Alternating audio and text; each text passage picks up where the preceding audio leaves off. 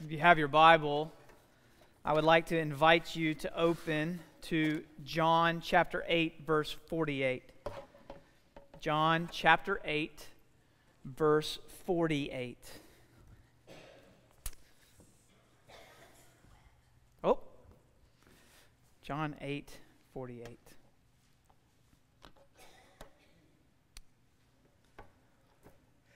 Let me read for you our text this morning out of John 48.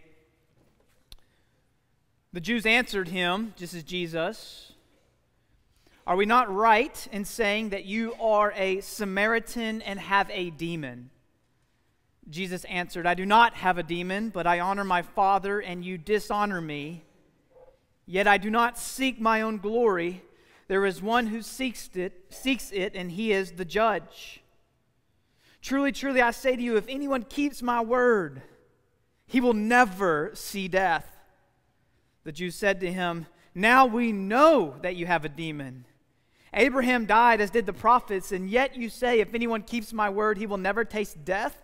Are you greater than our father Abraham, who died? And the prophets died. Who do you make yourself out to be?" Jesus answered, "If I glorify myself, my glory is nothing. It is my Father who glorifies me, of whom you say he is our God, but you have not known him. I know him. If I were to say that I do not know him, I would be a liar like you. But I do know him, and I keep his word. Your father Abraham rejoiced that he would see my day. He saw it and was glad." So the Jews said to him, "You are not yet 50 years old, and have you seen Abraham?" And Jesus said to them, "Truly, truly, I say to you, before Abraham was, I am."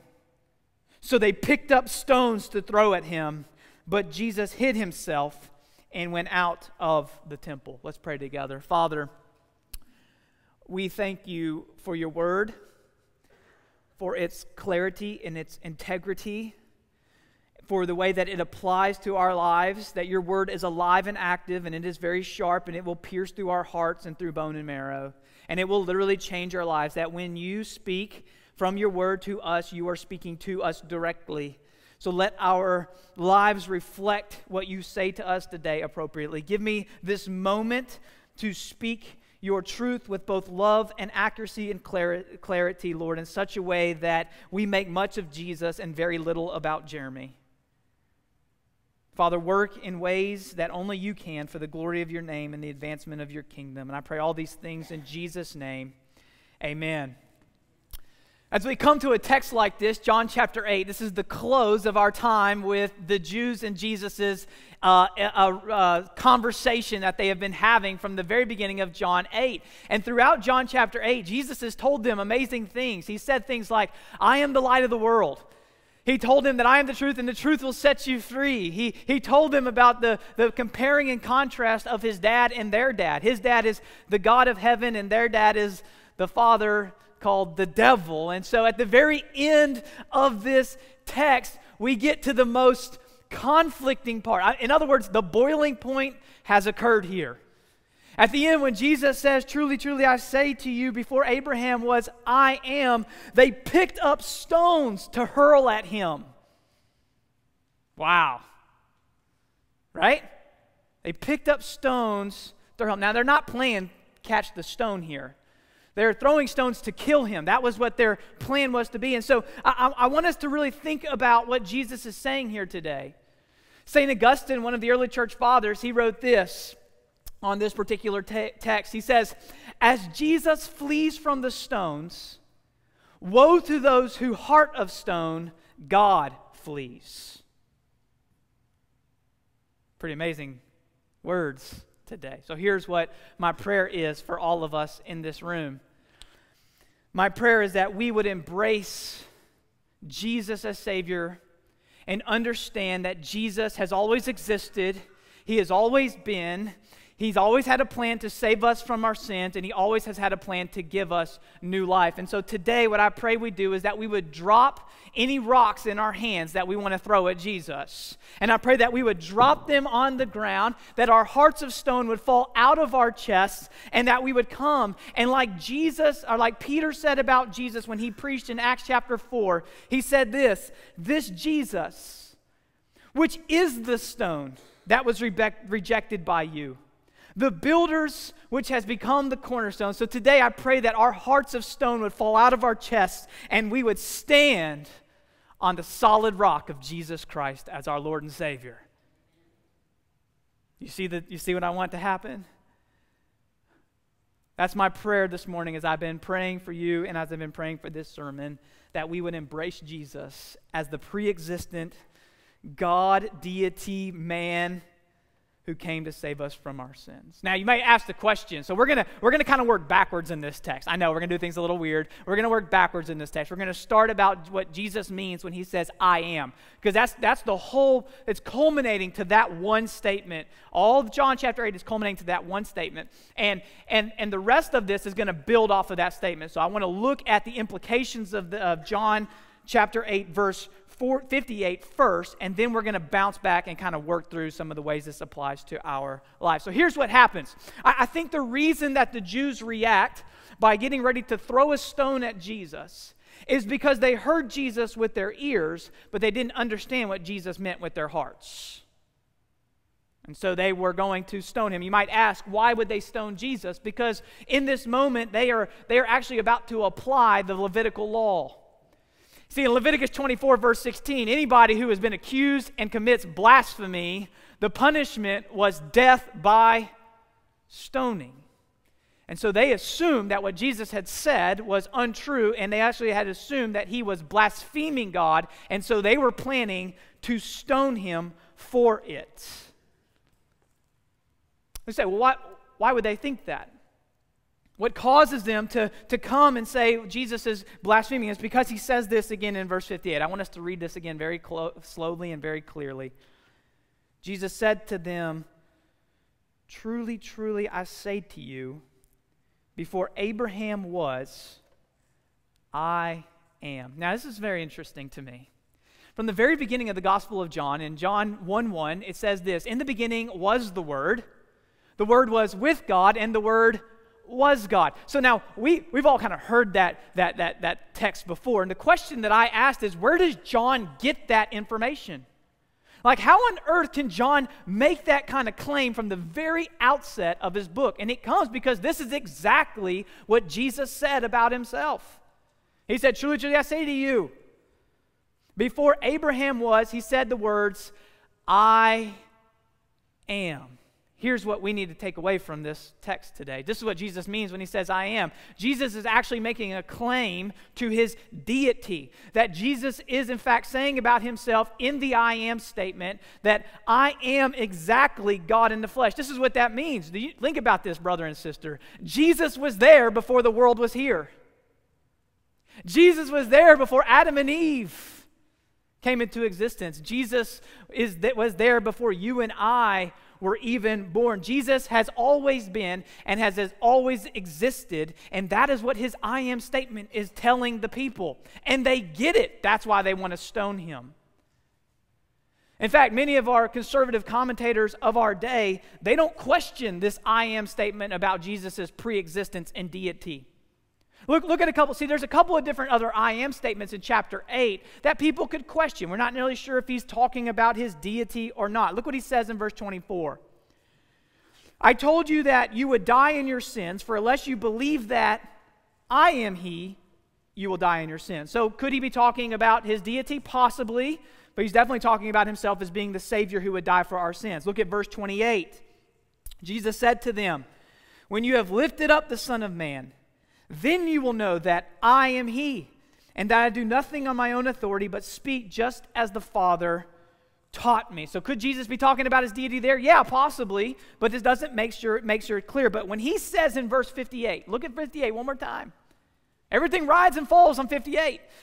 Truly, truly, I say to you, before Abraham was, say it, I am.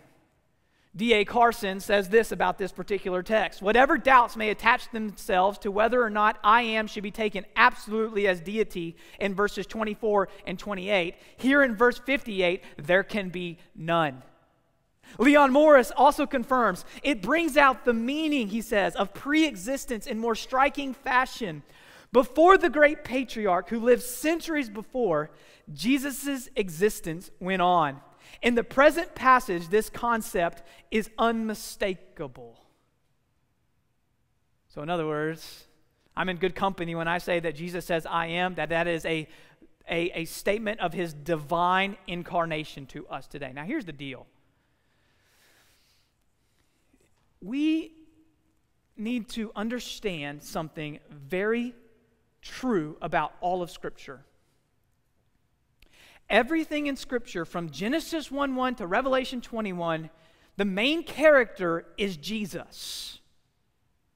See, here's what's happened in our American church context. See, we try to systematize everything. We put everything in its proper place. We're very good at compartmentalizing the Bible. So we read the history sections, we read the prophets, we read the Gospels, we read the history of the church, we read letters, we read apocalyptic literature like Revelation and Daniel. We read hymns and song and praise literature like Psalms, and we read wisdom literature like Proverbs. But one of the things that we have done in our American church context is we have divorced Jesus from the Bible. That's what Voddie Baucham says. We have divorced Jesus from the rest of Scripture. In other words, what we've done is we look at the Bible, and this is especially the preaching that we've heard in our pasts. You see, the preaching that we heard in our past, it was all about rules. It was all about tradition. It was all about moralism. And while those are all important concepts that are pushed throughout Scripture, these were always taught separated from Jesus. And let me tell you something. The Bible is not separating Jesus from anything. In fact, the Jesus on the left side, the Jesus on the right side is still pre-existent in there, even in he's the Jesus on the left side of the book. You see what I'm saying? Jesus has always been, this is what he says by the I am, the underlining, silver lining main character of Scripture is Jesus himself. I remember when I was at Mount Tabor, where I was serving as an associate pastor, I preached a text on 1 Samuel 17, which is one of my favorite, my kid and I, our favorite story, especially the boys, right? I've told you this before. We like to act out the Bible verses. So I'm always Goliath and they're always David. And so what do they like to do? They like to slay daddy, right? And it's just super fun to them. That's what they enjoy doing. And so one day I preached 1 Samuel 17 to our people, and I told them, I was like, you got to understand, you're not David in that text. You're actually Israelites. We are actually the Israelites. We cannot save ourselves from our Goliaths. And I've used Goliath as sin, destruction, death. We cannot save ourselves from impending and certain death. We had to have somebody come in and save us. Somebody had to come in and cast the stone to defeat death. And the stone that Jesus cast was the stone that was rolled away when he was resurrected that third day. Woo! Yes.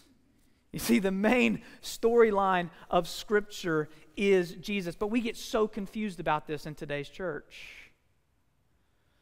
We think that the God on the left side of the book in the Old Testament is this wrathful, sometimes mean God, and then we look at this Jesus on the right side of the book, and we're like, oh, it's this loving Jesus. But can I tell you something? Both of them, Jesus is just as much the God on the right side of the book as he is on the left side of the book, and we know that because he says, I am. I am. Jesus has always existed in the Godhead from the very beginning of time. Before the beginning of time, in fact. He's always existed in a perfect unity within the Godhead, a perfect relationship in the Godhead. There has always been the God the Father, God the Son, and God the Holy Spirit. One God, three persons, and they've always been, and Jesus is no different. You see, the reason why the Jews picked up their stones to throw at Jesus is because I believe they knew the Old Testament better than we did. And when Jesus turns to them and he says this, truly, truly, I say to you, and before Abraham was, I am, I think immediately their minds went to 3 different texts in the Old Testament. I think immediately their minds went to Isaiah 41:4, which says, I, the Lord, am the first and with the last. I am he. What did Jesus say? I am. Isaiah 43:13, even from eternity, I am he, and there is none who can deliver you out of my hand. What did Jesus say in 58? I am. I think they would have remembered the Psalm of Moses in Psalm 92. It says, before the mountains were born, or you gave birth to the earth and the world, even from everlasting to everlasting, Moses says, you are God. And Jesus says, what? I am. That's why they sought to stone him. Now think of the implications of what this means for us today. Think of what the incarnation, the deity of Jesus, really means to our lives today. You see, before the beginning of all creation, Jesus existed. And before we took our first breath, before we took our first step, before we committed our first real sin, Jesus has always been. And even from the beginning, Jesus had a plan to come and save us from our sins. We get this in what they call the proto-evangelium, which is the very first time the gospel is ever read and seen in Scripture, is in Genesis 3:15. I think I can actually make an argument that it's actually in Genesis 1:1. But for the sake of every other scholar out there, let's just do Genesis 3:15. Genesis 3:15, God curses Satan, and when he said one of his curses to Satan, I think is the very first time we see the gospel in seed form. It says this, and I will put enmity between you and the woman, between your seed and her seed. Here it is. He shall bruise you on the head, and you shall bruise him on the heel. In other words, that text is talking about the main character of Scripture. And who is that main character? The I am.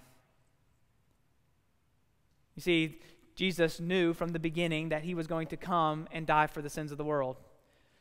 And Satan was going to bite his heel. He was going to bruise his heel. He had to come and die the sinner's death that we deserved. He had to come to a cross and take on the sins of the world. And so, yes, he was going to die on the cross. But you know what happens on that third day? That third day is when Jesus comes out of the tomb and he bruises that serpent's head. It's done, he says. It is finished. I have come and I have defeated sin. I have come and I have defeated death. I have come and I have defeated Satan himself. And I have come for all of you and for Jeremy. Isn't that amazing to think about? Before we even came into existence, God had a plan. Jesus had a plan to come and save us from our sins. And that's why he turns to us and says, I am the great I am. Isn't that amazing? Isn't that just something to relish in? I mean, how does that make you feel? How does that make you feel that the God of all glory had a plan to step out of glory to come save us? That he came to earth. He came so that you could come to him through faith. You know how that makes me feel? It makes me feel very valuable. It makes me feel like I have a purpose in life. It makes me feel very loved. Does it make you feel loved to know that the God who has always existed came to die for you and be resurrected again? It makes me feel a sense of joy. It makes me feel very important. It makes me feel very happy. It makes me feel like I have a purpose and a mission in life. And we do have a purpose and mission in life because Jesus has always existed. He came to save you so that you could finally turn and live and exist with him forever and ever. He came so that you could come to him through faith. Now I want us to hit the second part of this text. I want to show you, since we know this truth now, right? We're all going to affirm the truth of the incarnation, I hope. Good. Now what I want to do is I want to show you why the Jews in this text, they didn't believe. Why they picked up stones to throw at him instead of letting the stone of their heart fall to the ground. And it comes from the rest of the text from 48 all down to 57.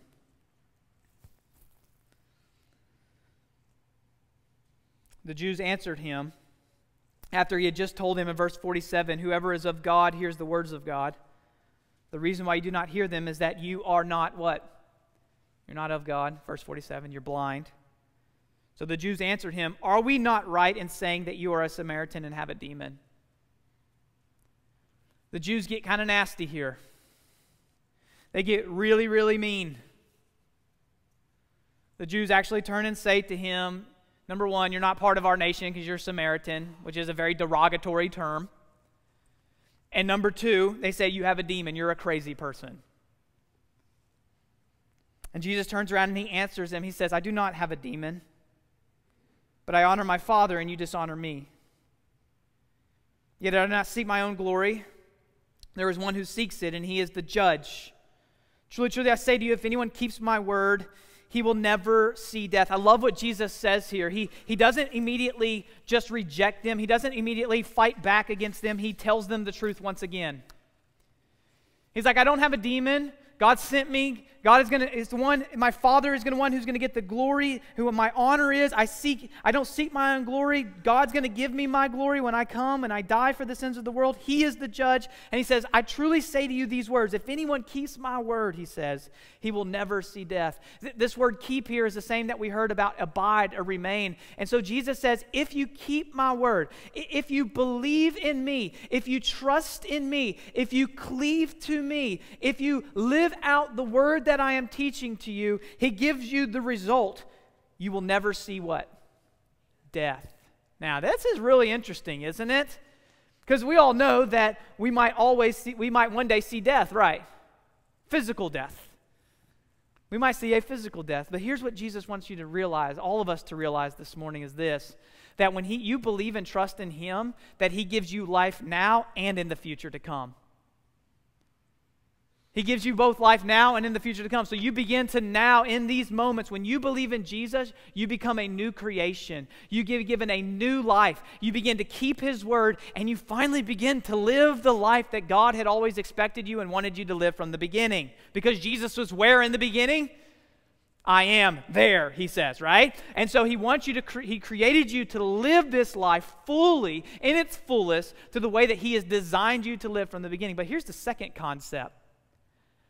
Not only are you going to live, but yeah, so someday we might close our eyes. So I could have a heart attack today on this stage. But you know what that means for me as a believer? That the moment I open my eyes, I have opened my eyes to see eternal life come. That's what Paul says in Philippians when he says, for me to live is Christ, I'm living now, but for me to die is actually gain. It is great gain for me. Because when I die, my new life actually begins. That's the hope that we have as believers. That's why Jesus says you will never see death. Because even at the moment of your physical death is the moment you begin to start your eternal life. You see, I'm not afraid to die. Because I know where I believe I'm going. And it's going to be good. Geez, I'm not going to have to worry about being anxious anymore. I had terrible anxiety all day yesterday. I had to just pray over and over. Be anxious about nothing. Be anxious about nothing. Be anxious about nothing. My wife's on the road. My kids are on the road. It's just me and Lincoln. I mean, I was like, Lord, if you take all four of them, like me and Lincoln ain't going to make it. We going to move in with mommy and daddy. Like, I'm going to be a 36-year-old moving in. I'm not going to make it. So I had a lot of anxiety yesterday. And so I look forward to the day when I die and I go to be with Jesus and I'll never be anxious again. But at the same time, I am slightly anxious about my death. And you know why? Not because I'm afraid of dying, but because I'm afraid that I haven't lived my life to the fullest yet.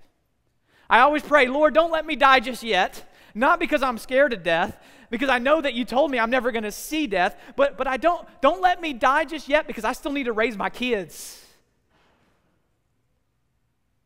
I still need to love and lead my wife. I still have ministry and work for I think that you need me to do at New Hope and in South Carolina and across the nation and in Japan. I'm not done, so don't take me yet.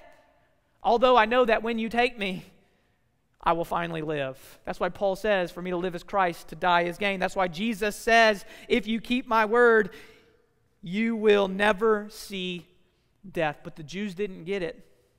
Why don't the Jews get it? Because they were so steeped in their history. They were so steeped in their tradition. They were so steeped in their religion. They were so steeped in their morality that they didn't understand that Jesus came to give them favor. They believed that they could earn God's favor. And let me tell you, friend, no one can earn God's favor.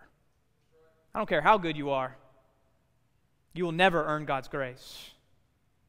The good news is you don't have to earn God's grace. He's already given it to you in the I am. And so they turn to him and they say this. They were blinded by their tradition. They were blinded by their history. The Jews said to him, now we know that you have a demon. Abraham died, as did the prophets. Yet you say, if anyone keeps my word, he will never taste death. Are you greater than our father Abraham, who died? And the prophets died. Who do you make yourself out to be? You see, they were blinded by their tradition. They were blinded by their nationalism. They were blinded by their heritage. And Jesus turns right around on them and he says this, if I glorify myself, my glory is nothing. It is my Father who glorifies me, of whom you say he is our God. But the reality is, verse 55, but you have not known him. You see, the God they thought they knew, they didn't know because they couldn't see that Jesus was the God in the flesh. They were blinded by their tradition. They were blinded by their Abrahamic lineage. They were blinded by their history. And Jesus turns to them with these cutting words in verse 55 and says, but you have not known him. I know him. If I were to say that I do not know him, he says, I would be a liar like you. That's pretty funny, right? Right? Like he basically just called him out at this moment. They just called him demon and Samaritan. And he's like, well, better than being a liar like you. He says, but I do know him and I keep his word. Notice that Jesus asked us to keep his word just as he keeps the Father's word. And then verse 56, Jesus tries to relay them and show them that he is the God of all the scriptures. And it says this for 56, your father Abraham rejoiced that he would see my day. He saw it and was glad. I love this. Jesus actually tells him, you know, your father Abraham, he was actually waiting for my day to come. He actually saw my day and he rejoiced in my day when it would come, when it did come. So you say, well, how does Abraham rejoice? In fact, that's the same question that they asked Jesus in verse 57. They say, are you not 50 years old and have you seen Abraham? Like, Abraham's been dead for centuries up until this point, right? Like, how have you seen Abraham?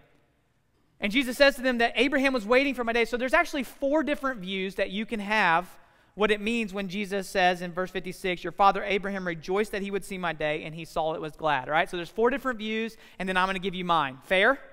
All right, the first view is this.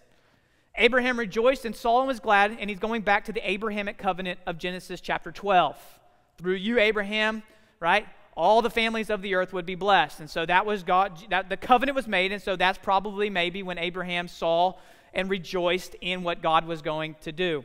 Some rabbis actually hold Genesis 15 as the possible solution to this text, like Jewish rabbis, right? The reason they hold this is because in Genesis 15, God gives some of the secrets over to Abraham. And so they think that one of the secrets that Abraham was given in Genesis 15 was this secret of Jesus. And so he rejoiced and was glad and saw it.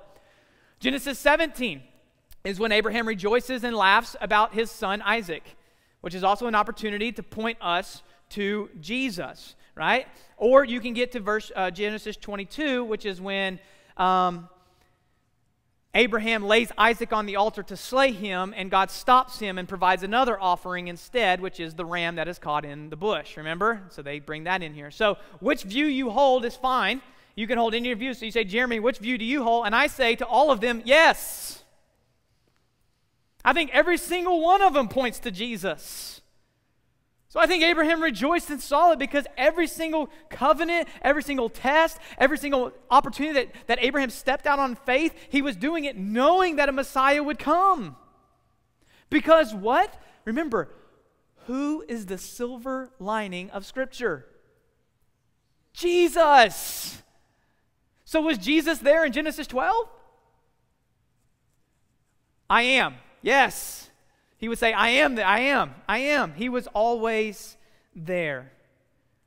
Yet the Jews still could not believe in him. The Jews' hearts were still turned into stone. After Jesus said, "Truly, truly, I say to you, before Abraham was, I am," they picked up stones to throw at him, but Jesus hid himself and went out of the temple. You see, friend, here's my concern. My concern is that in some ways our hearts have become very much like the Jews in this text. I think sometimes you and I care more about our traditions, our religion, care about our way of doing things. We cared about doing things the way that the old days used to do things. We don't live in the old days anymore. And here's what I think would happen if Jeremy walked in here next Sunday and I changed everything of our service. Let's say I turned the pews around, took all the flags away. We played all kinds of different kinds. I said, Ethan, play some different music. If I turned and said, we're not doing Sunday nights anymore, if I turned and say that our Sunday school is changing, if I turned and I got rid of just tons of stuff and I just changed everything, you know what many of you would probably do? You'd pick up stones and you would call me a heretic and you'd ready to throw me down.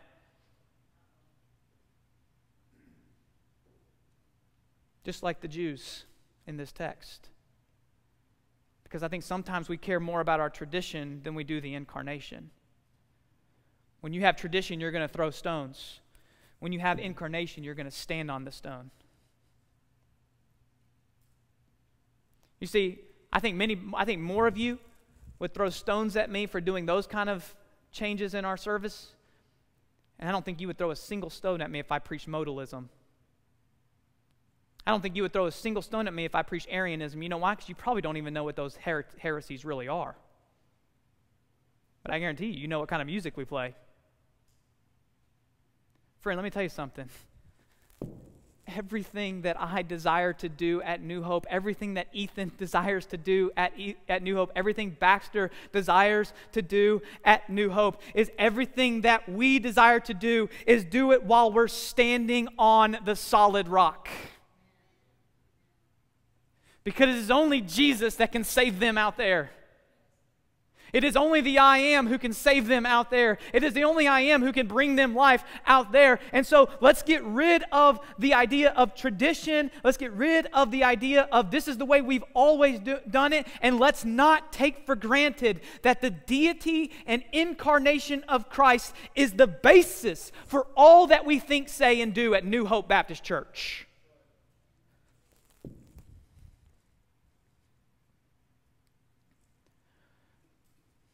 I pray that New Hope, you and me, that we remember that everything we do is to bring glory to the one who said in Revelation, I am the Alpha, I am the Omega. That's the Greek alphabet, the beginning and the end.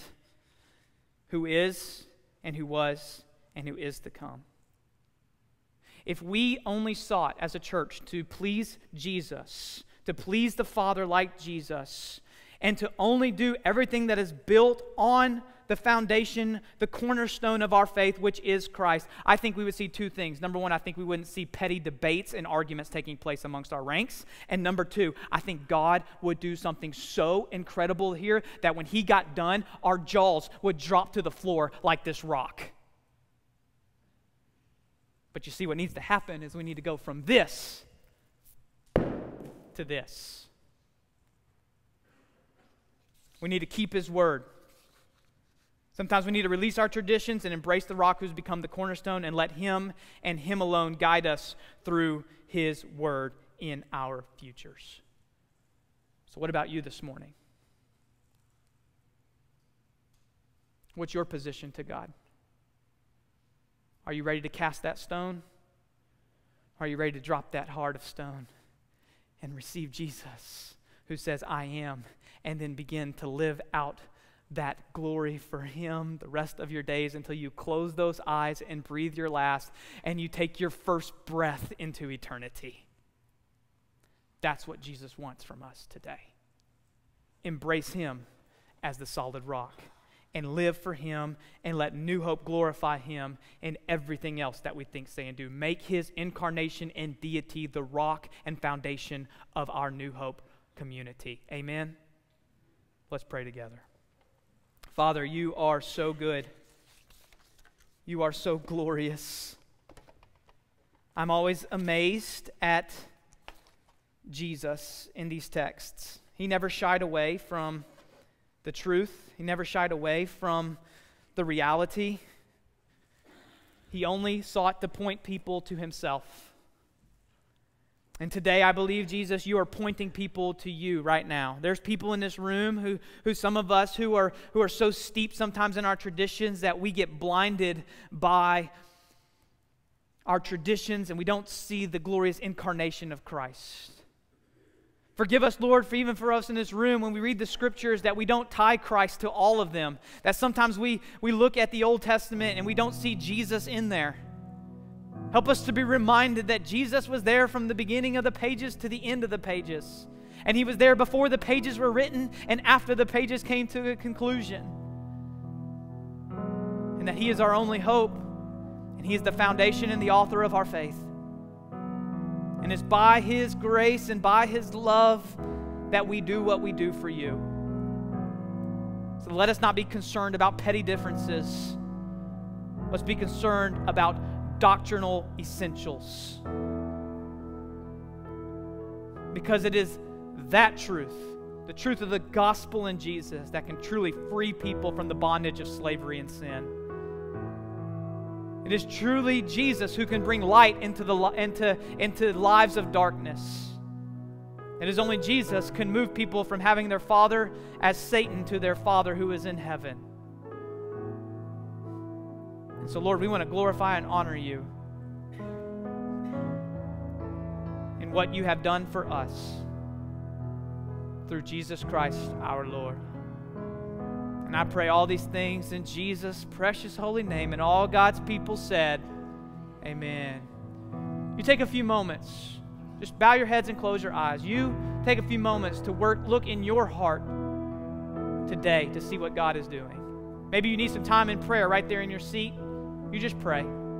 If you need to talk to me this week, give me a call, shoot me a text. Let's sit down. Let's have some conversation about what this message has done to your heart.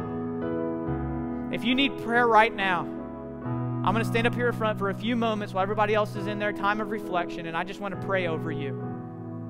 If you can't come up to the front, just simply raise your hand and I'll walk to the back and I'll pray for you too. But this is your time, so you deal with God as He deals with you. And then Ethan will bring us back in song.